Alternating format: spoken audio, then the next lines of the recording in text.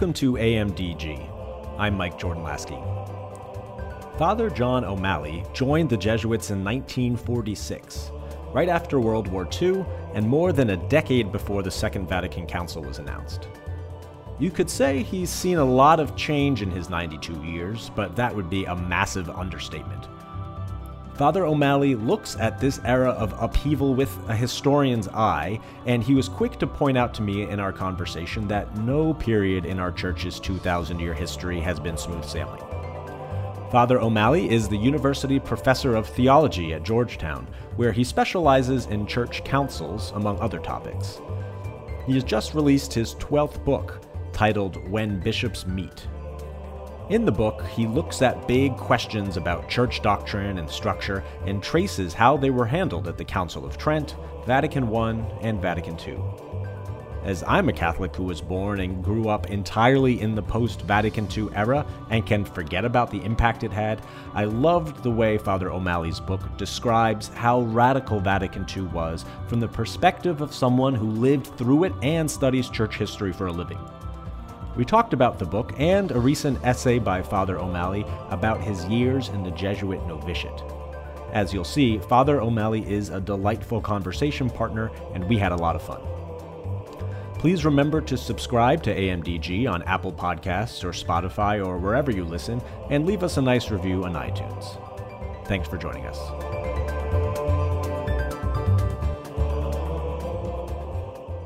Well, Father John O'Malley, thank you so much for joining us on AMDG. How are you doing today? Very fine, thank you. I'm happy to be with you, Mike. So I'm excited to talk to you about your most recent book, which is how many now books have you written? Well, it's hard to tell, but I think there are 12 monographs, and then some books I've edited, and a collection of studies and so forth. So this was the easiest book I ever wrote. The easiest one. So it's called When Bishops Meet, and it is a look at three of the most recent councils in our Catholic Church, the Council of Trent, the First Vatican Council, and the Second Vatican Council. You've researched those and written about those councils before. How is this book different? Why did you want to look at them in a new way? Well, yes. So I wrote a book, 11 years ago on Vatican II, and I thought, well, why not do Trent? So I did Trent, and I thought, why not do the one in the middle, which is Vatican I, which was published last year. So then, after I finished the Vatican I book, I thought, when you put those councils together and compare them, you see things that you don't see when you take them one by one. And all at once, you understand better simply what a council is, and then you understand the uniqueness of each of the councils, at the same time how they're linked to one another, how they're continuous with one another. So the book is, I like the book, I must say. I think it's if you take it seriously and look at it and think about it, it says a lot about the church today. And that's one of the reasons I write history at all. In any case, let me just tell you about the structure of the book. Can I get to do that? Please. Okay, yeah. So first, it begins with 3 questions. And these are questions that implicitly sometimes or explicitly ran through all 3 of these councils. And the first one was, what is a council? That is to say, what does a council do? What does it hope to accomplish? And from the very beginning, so let's take the first church-wide council, 325, it's a long time ago, there was a certain pattern. And that pattern prevailed up until Vatican II, when Vatican II had a different pattern. So that's very interesting. So up until Vatican II, the purpose of a council, the ultimate purpose, was to establish public order in the church. With Vatican II, the shift changes. It's to take some time out for the church to reflect upon its own identity, to explore and articulate its deepest values, and then to proclaim to the world its sublime vision for humanity. So that's a big shift. So that's the first question. The second question is one that is always coming up with when you talk to Catholics and others, does church teaching change? And that becomes an issue for the first time in the Council of Trent, for reasons I explain in the book. And it comes up just very strongly in Vatican I and then in Vatican II. And these councils had different ways of dealing with it. And Vatican II really handles it, sort of faces the issue pretty squarely and comes up with ways of handling it. Then the third fundamental question, it very much runs through all three councils, is who is in charge? And basically we're talking here about bishops and the Pope. What is that relationship? What's the relationship between a council and the Pope? Who's in charge? But also, what role in the past, what role did secular authorities have? So anyhow, that's a good question. And the book is structured that way, of kind of taking some of those questions and then following them through the three councils. So each chapter with a section on Trent, Vatican I, and Vatican II. So as you were approaching it that way, what are some of those things that you learned through that process? How did your perspective change at all? Well, what it changed was, for me, first of all, to see how unique Vatican II was, which I knew on one level but didn't know on another, and then to see how, for instance, that Vatican II actually kind of came up with solutions to the who's in charge and does church teaching change that were just kind of stand out now in a new way. And I sort of said, oh yeah, now I see more clearly, and I think others will see more clearly what was going on in each of those councils, but especially in Vatican II, because it seems to me that Vatican II is the most recent, and you hear a lot about it. I mean, on the one, people like it, they don't like it, which drives me crazy. But they don't really understand it. And this is an easy read. It's short, to the point, easy read. So I was born in 1986. Yeah. Decades after the council had closed, grew up in the post-Vatican II church. So for me, that was all I knew. And so I never thought about how radical it was. But you kind of go through some of those things, especially in relationship to the two councils that preceded it. So one thing in particular that stood out that you mentioned early in the book is that praise is a major rhetorical form in Vatican II. The language of praise, a very positive tone. What did you mean by that? Okay, so here's the thing. When the councils first began, 325, they were convoked by the Emperor Constantine, so convoked by the secular power, and he gave the bishops free rein, but he looked upon it, and they looked upon themselves as kind of a ecclesiastical form of the Roman Senate. And what did the Roman Senate do?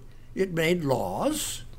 So the First Council of Nicaea made laws that public behavior, trying to make sure that good public behavior in the church, with punishment if you didn't behave. And then the Senate heard high-level criminal cases. And that's what the Council of Nicaea did. It was a worst sin was heresy, and this priest, Arius, they convicted him of heresy, and they punished him, they excommunicated him. So that's what councils did. And what was your question again? I'm curious about how Vatican II, you mentioned the languages of praise. Oh, yes, it's not about the rules and condemning as much. Okay. So this language of the councils up until Vatican II tended to be, therefore, on the negative side. We condemn. Now, you have to look, there's a positive teaching underneath this, but that's what it was. So John the 23rd, when he convoked the council and first addressed the council on October the 11th, 1962, said, look, we don't need to condemn anymore. Take a positive approach, is basically what he said. So, okay, that's good. Take a positive approach. How do you do that? So instead of criticizing somebody or something or some idea, you look at it positively, you praise it. Instead of criticizing a person, you say something nice about the person. So that's that language of praise that gives Vatican II this new structure, really, and therefore it starts to do a different thing than the previous councils did. As I said, so the church reflects upon its identity, explores its deepest values and articulates them, and then proclaims its message to the world. That's a big change. So one of the changes you mentioned is at Vatican II, the word holiness coming up a lot. This theme of the universal call to holiness for lay people, for ordained religious, for everyone, and that was not necessarily a word that had been used prior. No, I mean, so this call to holiness, if you read Christian literature from the very beginning, it's there, of course, but not in councils. And why not? Well, because they were concerned with public order in the church. They were concerned with laws and with behavior, and especially bad behavior in either doctrine or in your your mores. And so the language itself would not allow a holiness theme to emerge. But once you change the language, once you take a positive approach to the Christian faith, the Christian mystery, well, holiness comes in. And what's interesting about Vatican II, and rarely commented upon, which you mentioned, is that it first comes up in the second year of the council, and then it becomes really a very important theme all the way through. That's what we're about. That's what the church is all about. Important, isn't it? Yeah, you mentioned that call to holiness, and that the church in Vatican II kind of redefines itself, or just makes very clear that its main way of being in the world is to be an institution that reconciles, a reconciling institution. Absolutely, yes. So this reconciliation theme is part of this language of praise, but it's also of John the 23rd again. When he calls the council, what does he say? He said, well, this is a council to come together for this quest for grace and holiness, and I want to extend a cordial invitation to our brothers in the other churches. So, all at once, this hand is extended in friendship to the other Christian churches. So that becomes a big theme. So ecumenism, especially the Protestant churches. But once that theme gets in there, then it takes a whole, all kind of aspects and dimensions. So reconciliation then with other religions, so with Judaism and so forth. What is more needed in our world today, right? And Pope Francis is, one of the great apostles of trying to get us together and not hate one another and work together. And that's the fruit of the Second Vatican Council. So you can see then Pope Francis as a Second Vatican Council Pope, someone who was clearly formed by that, and there's a lot of continuity, I think you could see, from the council to his pontificate. How, when you look at what he's doing and what his priorities are, do you see him representing continuity with the priorities of the council? Well, it's interesting. I mean, so Pope Francis is the first pope since the council not to have participated in the council. And yet, in my opinion, he's the one who kind of got the message in a full and integrated way. I mean, that sounds paradoxical, but I really think that Pope John Paul II and, Pope Paul VI, Pope John Paul II, and Pope Benedict, I mean, they were there. They knew what was going on.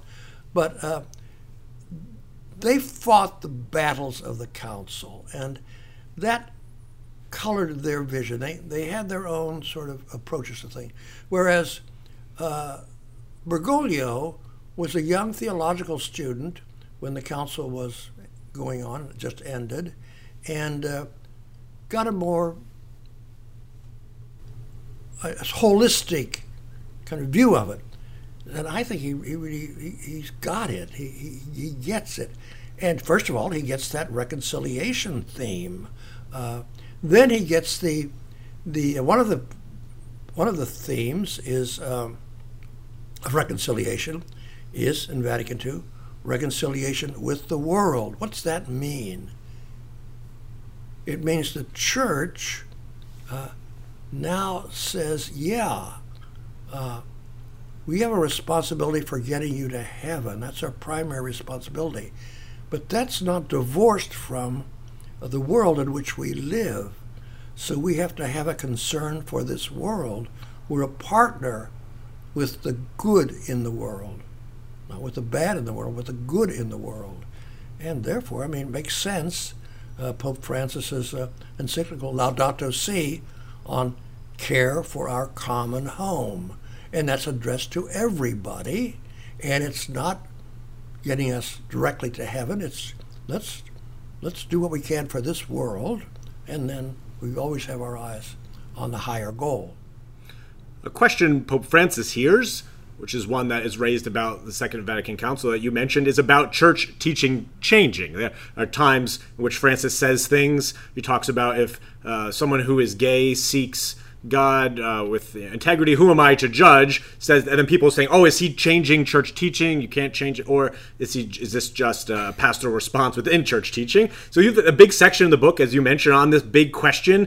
We have this ancient tradition. Does church teaching change? How does it change? How doesn't it change? So what do we see from the Second Vatican Council in the way that they looked at that question? Well, they looked at it in three different ways. And to give the pithy answer, church teaching changes and it doesn't change. It's discontinuous and it's continuous. So that's the short answer. So what happened in the 19th century? This critical approach to the past took hold in all disciplines, even in sacred disciplines. So we look now at some of the things that the church was doing and we say, well, this wasn't done by the apostles. It wasn't done by Jesus. It's being done now. How do we deal with that? So the council said three ways of dealing with, three ways of looking at this.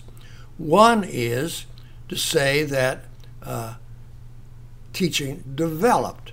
That is to say, and they get this from Cardinal Newman, who's being canonized next month, that the development of doctrine. That is to say, teaching doesn't have the same form, but it has its roots in the past. So the acorn and the oak. The oak doesn't look like the acorn, but it's there. So that's one way.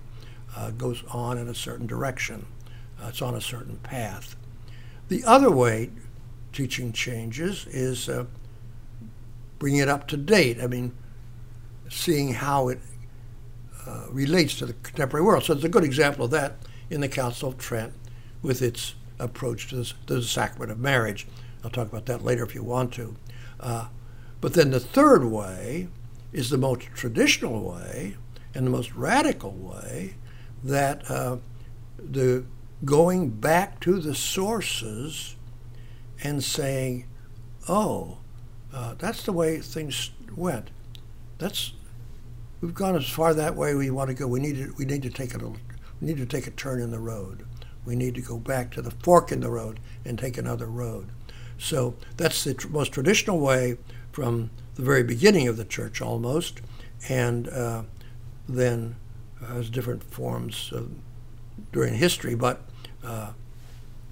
it's the most radical, and the Council uses that. So this is a difficult question, and there's no easy answer to it, but the thing to keep in mind is that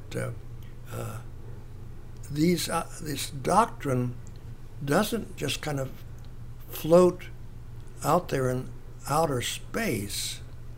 It's passed, it's from human mind to human mind, and in so happening, changes happen. Does that make any sense? Sure. No, sure. And again, sometimes it can feel so distant now, having decades having passed since the council closed. What is maybe one or more than one thing that we might forget about the Second Vatican Council or take for granted, or something that you would say, let's make sure we don't forget this particular element? Well, I mean, a very particular thing.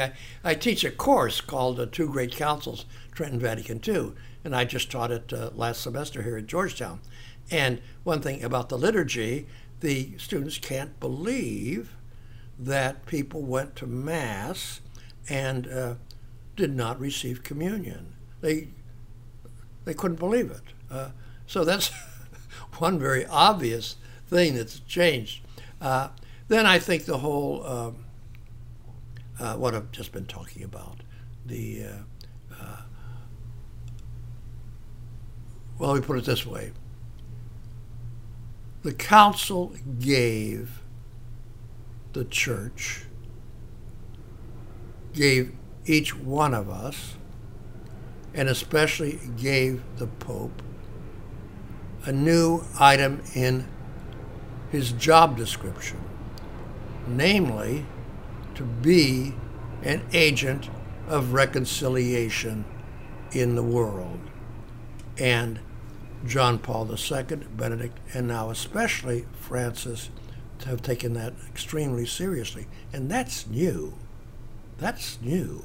That's not true before the council.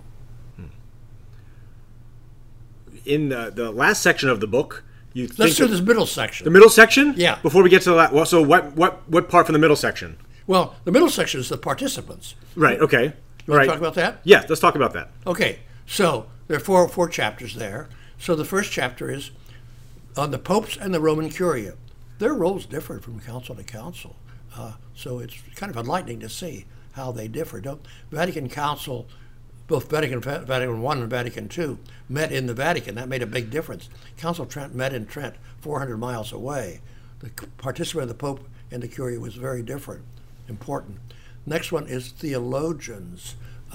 Their role in these councils was very different. It was always crucially important, but it took different forms. And in a sense, with Vatican II, their official form of their participation was minimal, but their actual influence was maximal. So paradox. Then the laity. Being Second Vatican Council, there were a handful of lay men and lay women there, and some nuns. But at the Council of Trent, the Holy Roman Emperor and the other rulers were major participants, and they're ambassadors to the council, extremely important, and so forth. Then the last category is the other. Those who were either physically present or not physically present, who had a huge influence on the council, that not Catholics. So, Council of Trent, the Lutherans, that is to say the Protestants, that gave the council its agenda pretty much. And then some Lutherans actually did appear at the council. Then at Vatican II, we had all those Protestant, other and Orthodox observers at the council. But then there were these big realities that were present.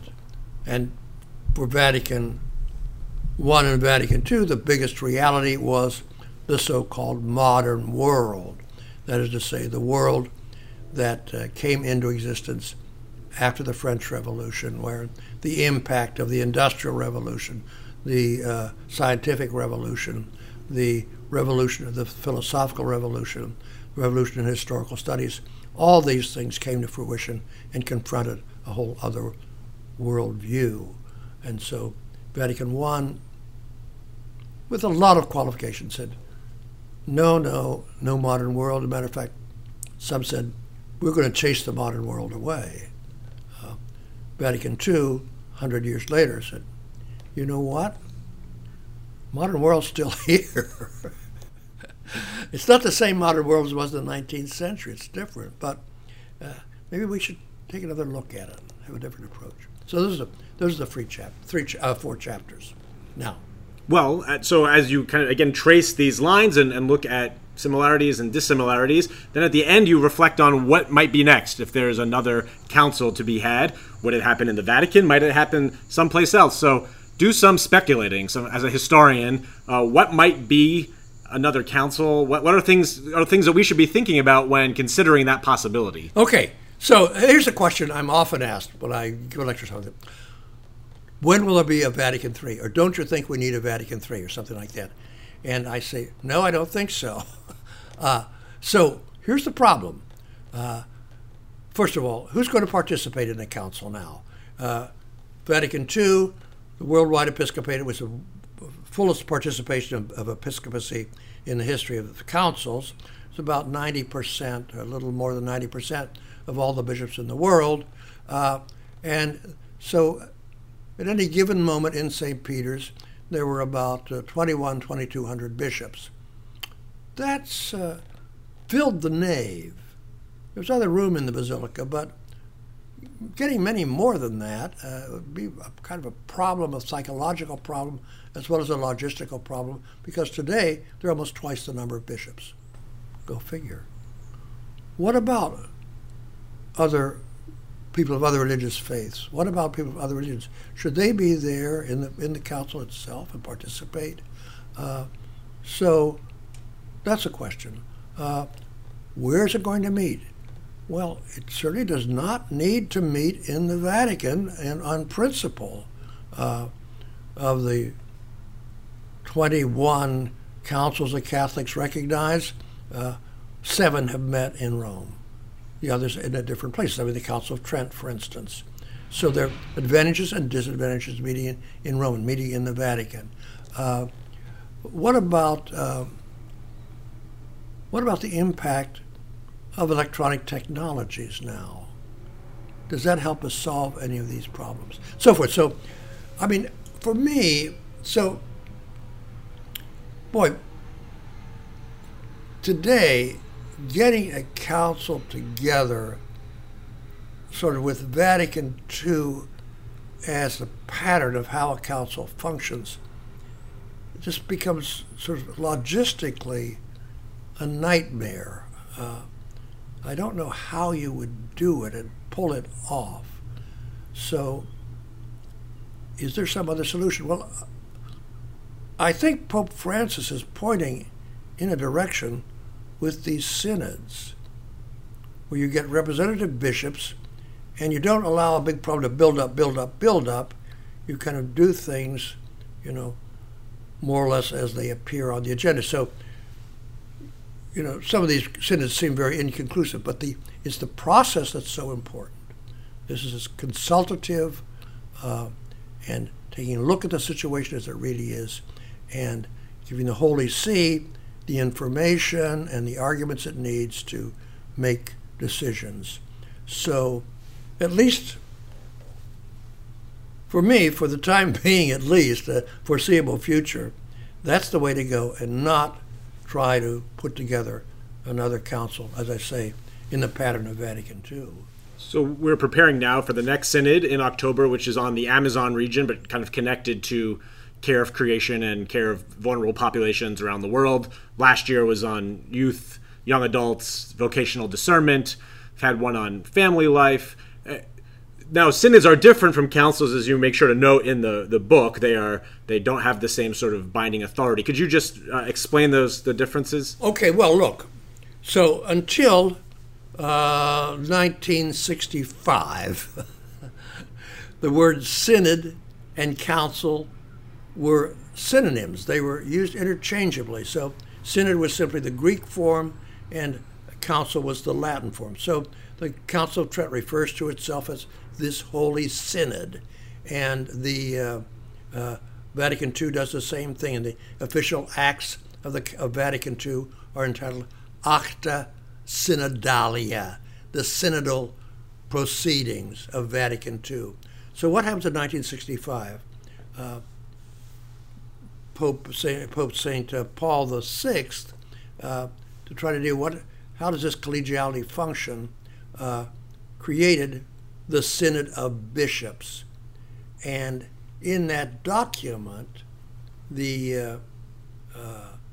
really redefined the word synod so that it was not now a council, which is a body able to make decisions binding on the church. He now defined it really as a consultative body for the Holy See, and with no legislative or any other kind of power. So that's now, when we use the word synod, it tends to have that meaning rather than its traditional long-standing meaning. And it seems to be, again, that they are more nimble than a council might be, since they happen over the span of just a month, usually, at least in the past few, and are topics that are, again, can be selected without much lead up, kind of responding to the signs of the times. Curious for you, as a historian and observer of the modern church, if you were asked to give some advice on what some topics for synods to take up might be, what do you think are one or two topics that would be worth a synodal look? Oh, I don't know. I don't want to get into that. No, I just, on the top of my head, I'd probably say something really foolish. So I really had never thought of that. I never sort of thought of myself as, setting the agenda for a synod. So maybe we can come back to that one. All right, we'll let you ponder that one. I do want to turn now from, again, reflecting on especially this big time of transition in the church. And look, okay. Oh, you have an idea? No, I'm just going to say, you say big time of transition. Right. That is true. Name a time that wasn't a time of transition. Okay? So don't... I'm not the historian. No, but they're good. So that's what we always say. Well, this is a time of transition. Indeed it is. But there are all times of transition if you kind of look at history. So, okay, didn't mean you were enough. Right. Well, I was even thinking about Vatican II as a time of transition. This is a time of transition. I guess there can sometimes be the temptation to want to go back to the good old days. I think there are contemporary Catholics now who would like to return to the Middle Ages in some forms. But what you're saying is that there maybe were no good old days. Absolutely. Right? I mean, my motto is, memory sweetens the past. So what you do, you forget the pain. So you had a very difficult illness, and you suffered, and you screamed, and you da-da-da-da, and now you recovered. So you tell people how I was, and you laugh, and so you weren't laughing when you were going through it. So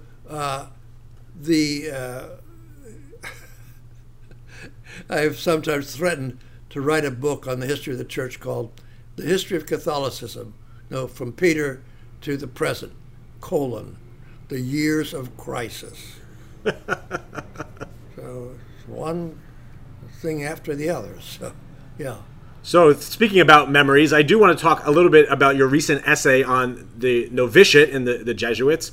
So I said earlier I was born after the Second Vatican Council. You entered the Jesuits more than a decade before the council was announced. So you had lived through, within the Society of Jesus, that big change. So tell me a little bit about your time in the novitiate. It definitely looked quite different then than it does now for a young man entering the society. Oh, very much so. So I entered the Jesuits in 1946, and of course I was just a babe in arms. But actually I was 18 years old when I entered in 1946, and was at this novitiate in Milford, Ohio, for 2 years. And it was basically kind of a monastic experience. So the day an hour after I walked through the door, I gave up my watch and my wallet.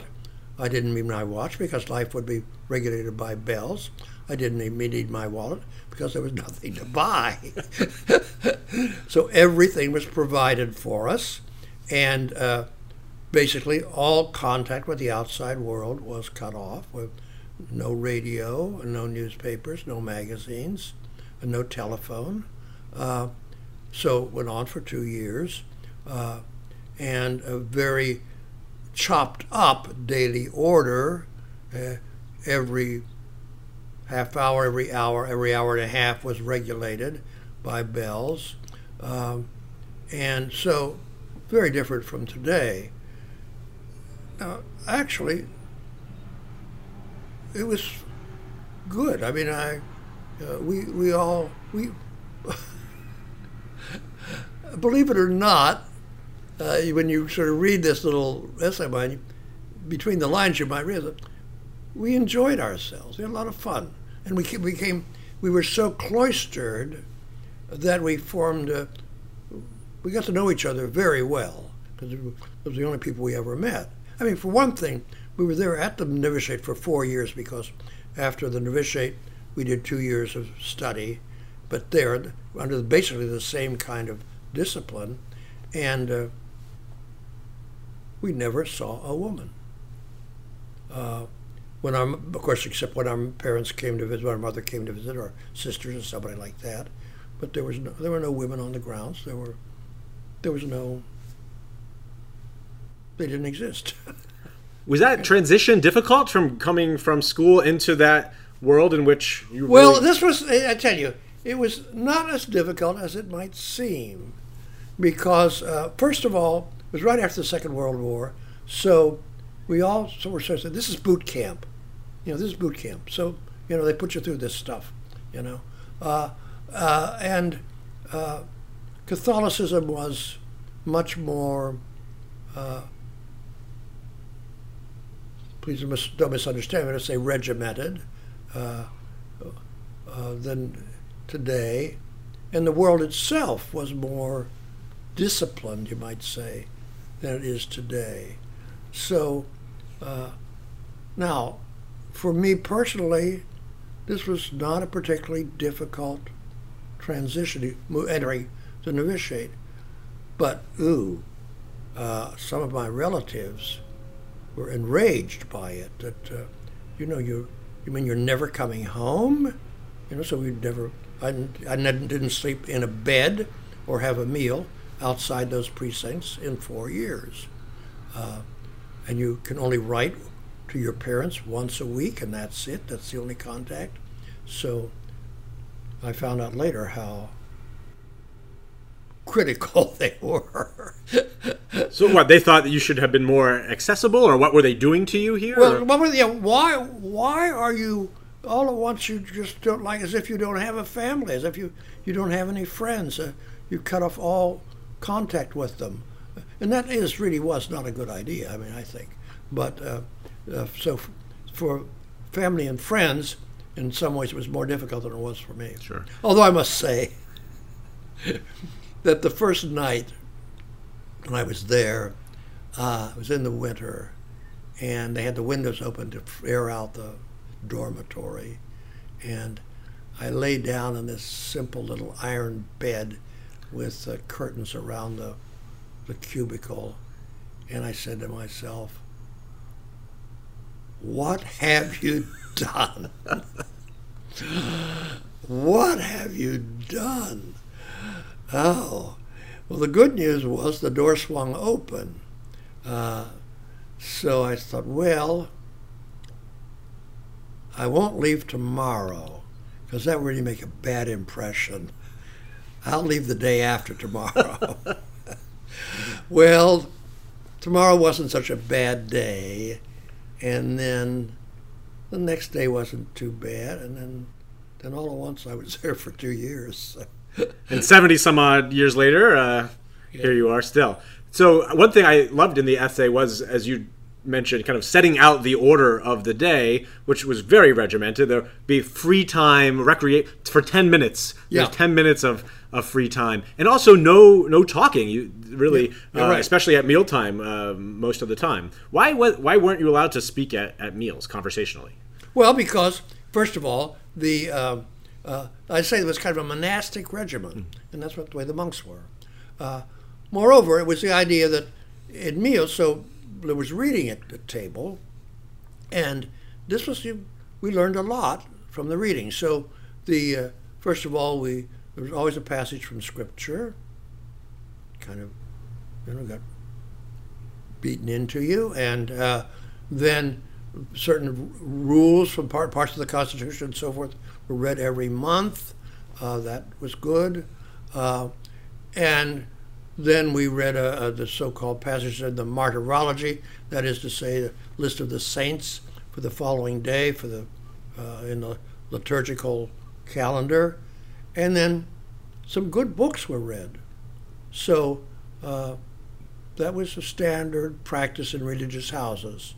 So, and we did, on occasion, of course, we did speak for feast days. And every Thursday we spoke, and then there were a lot of feast days, the major feasts, but there were some sort of secondary feasts, like Feast of Jesuit Saints. Those were always. So I'd say any given week we talked ad dinner. That's the main noon meal, at least twice a week. You mentioned at the meals in this reading that would happen that novices would take turns, and that was kind of harrowing because you would be reading in front of this whole group, but also very good practice for public speaking. It was terrific practice because this was a room in which there were about 200 people. Moreover, there was the clatter of the plates and the knives and forks, especially when the plates were being picked up and so forth. And there was no electronic amplification, so it was strictly your voice. So you had to learn how to project from the diaphragm, not to scream, not to shout, and to articulate clearly so that they could understand you.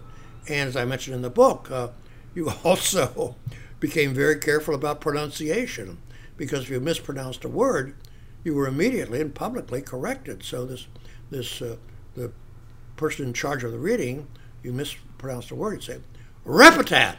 It's Latin for let him repeat. Repetat. That word is, so then you repeat the word, and on you'd go.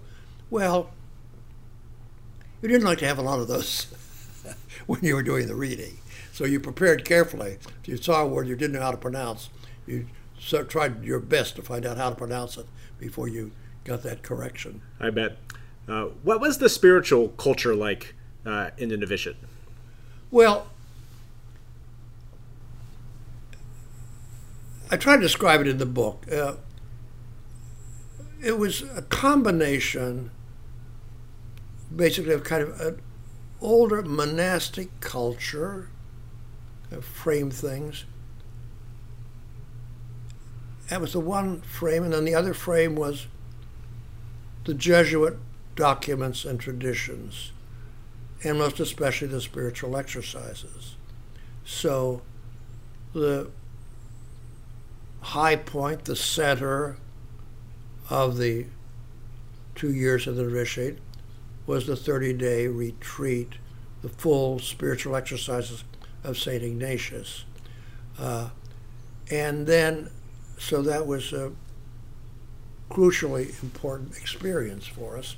And we were so fortunate in our Master of Novices, the one who led the retreat, William J. Young, who was very aware of new developments in Europe in Jesuit studies and was translating some of them into English. So we got a very good training that way. Then every day, every class day, he gave us a class on the Jesuit traditions. So those were the two frames in the novitiate. I look back now, I see things that, in the light of today, could well have been different, but it was a good training. Nothing there I really regret. I mean, it influenced me, continues to influence me immensely. I think about that training as you describe, and again, we'll in the notes to the show, we'll put a link so people can read it online, the essay. But so going through that introduction to the Society of Jesus, and then within the decade, the Second Vatican Council announced. What was that like as a young Jesuit, seeing then the Church going through such this big change? How did you adjust? Were you skeptical? Were you enthusiastic? What was that like? Well, I must say that I was in Rome during 2 years of the council. I was in Rome writing my dissertation, and I was in a 16th century figure, but a church reformer. And with the council going on, all at once I began to say, oh, gee, this is a kind of another sort of reform, so kind of parallels there. And so I did my best to kind of tune into the council as was going on. And at that time, I received all this with great serenity, I think because I was a historian. And I knew that these changes happen, these things happen, and the council was kind of taking a long view of things. So that was fine. Then, once the council ended and some of these things began to be put into action or kind of misused or misinterpreted, whatever, then living through the decade from 1965 to 1975 was not fun. I mean, you just didn't know what was going to happen next. And I was actually rector of a large Jesuit community at that time. And, we had to make all kinds of adjustments and all kinds of shocks we faced. But by 1975, things had pretty much settled down, and the big transition was over. So, how's that? Yeah, no, I'm fascinated too to think about. So, as someone who lived through that, who also has studied councils and church history, now looking at a time, as you mentioned, yet another period of transition and crisis in the church, of which there have been really nonstop ones. What then would you say to younger Catholics today, maybe, who were anxious about the church or not sure where they fit in? Do you have any kind of words of hope or encouragement? Well, I just say, hang in there. We like to think that the church is going to go on, and it has. It offers this vision for you, this center for your life that is very precious through the sacraments and the good news of God's love. So don't get distracted by current crises. I mean, we have to do our part to deal with them and so forth, but somehow or other these too will pass. And so stay with it, stick with it. That's my advice. Does that make any sense to you? Sure, it does. Thank you so much for speaking with us. And again, the newest book is called When Bishops Meet, and we'll put a link to that. You can find that wherever books are sold. I have the Kindle version, the electronic version, so you can get it there. And also the essay on the novitiate we'll share as well. So thank you for your teaching, your ministry, and your thoughts today. Thank you, Michael. It's been a pleasure working with you.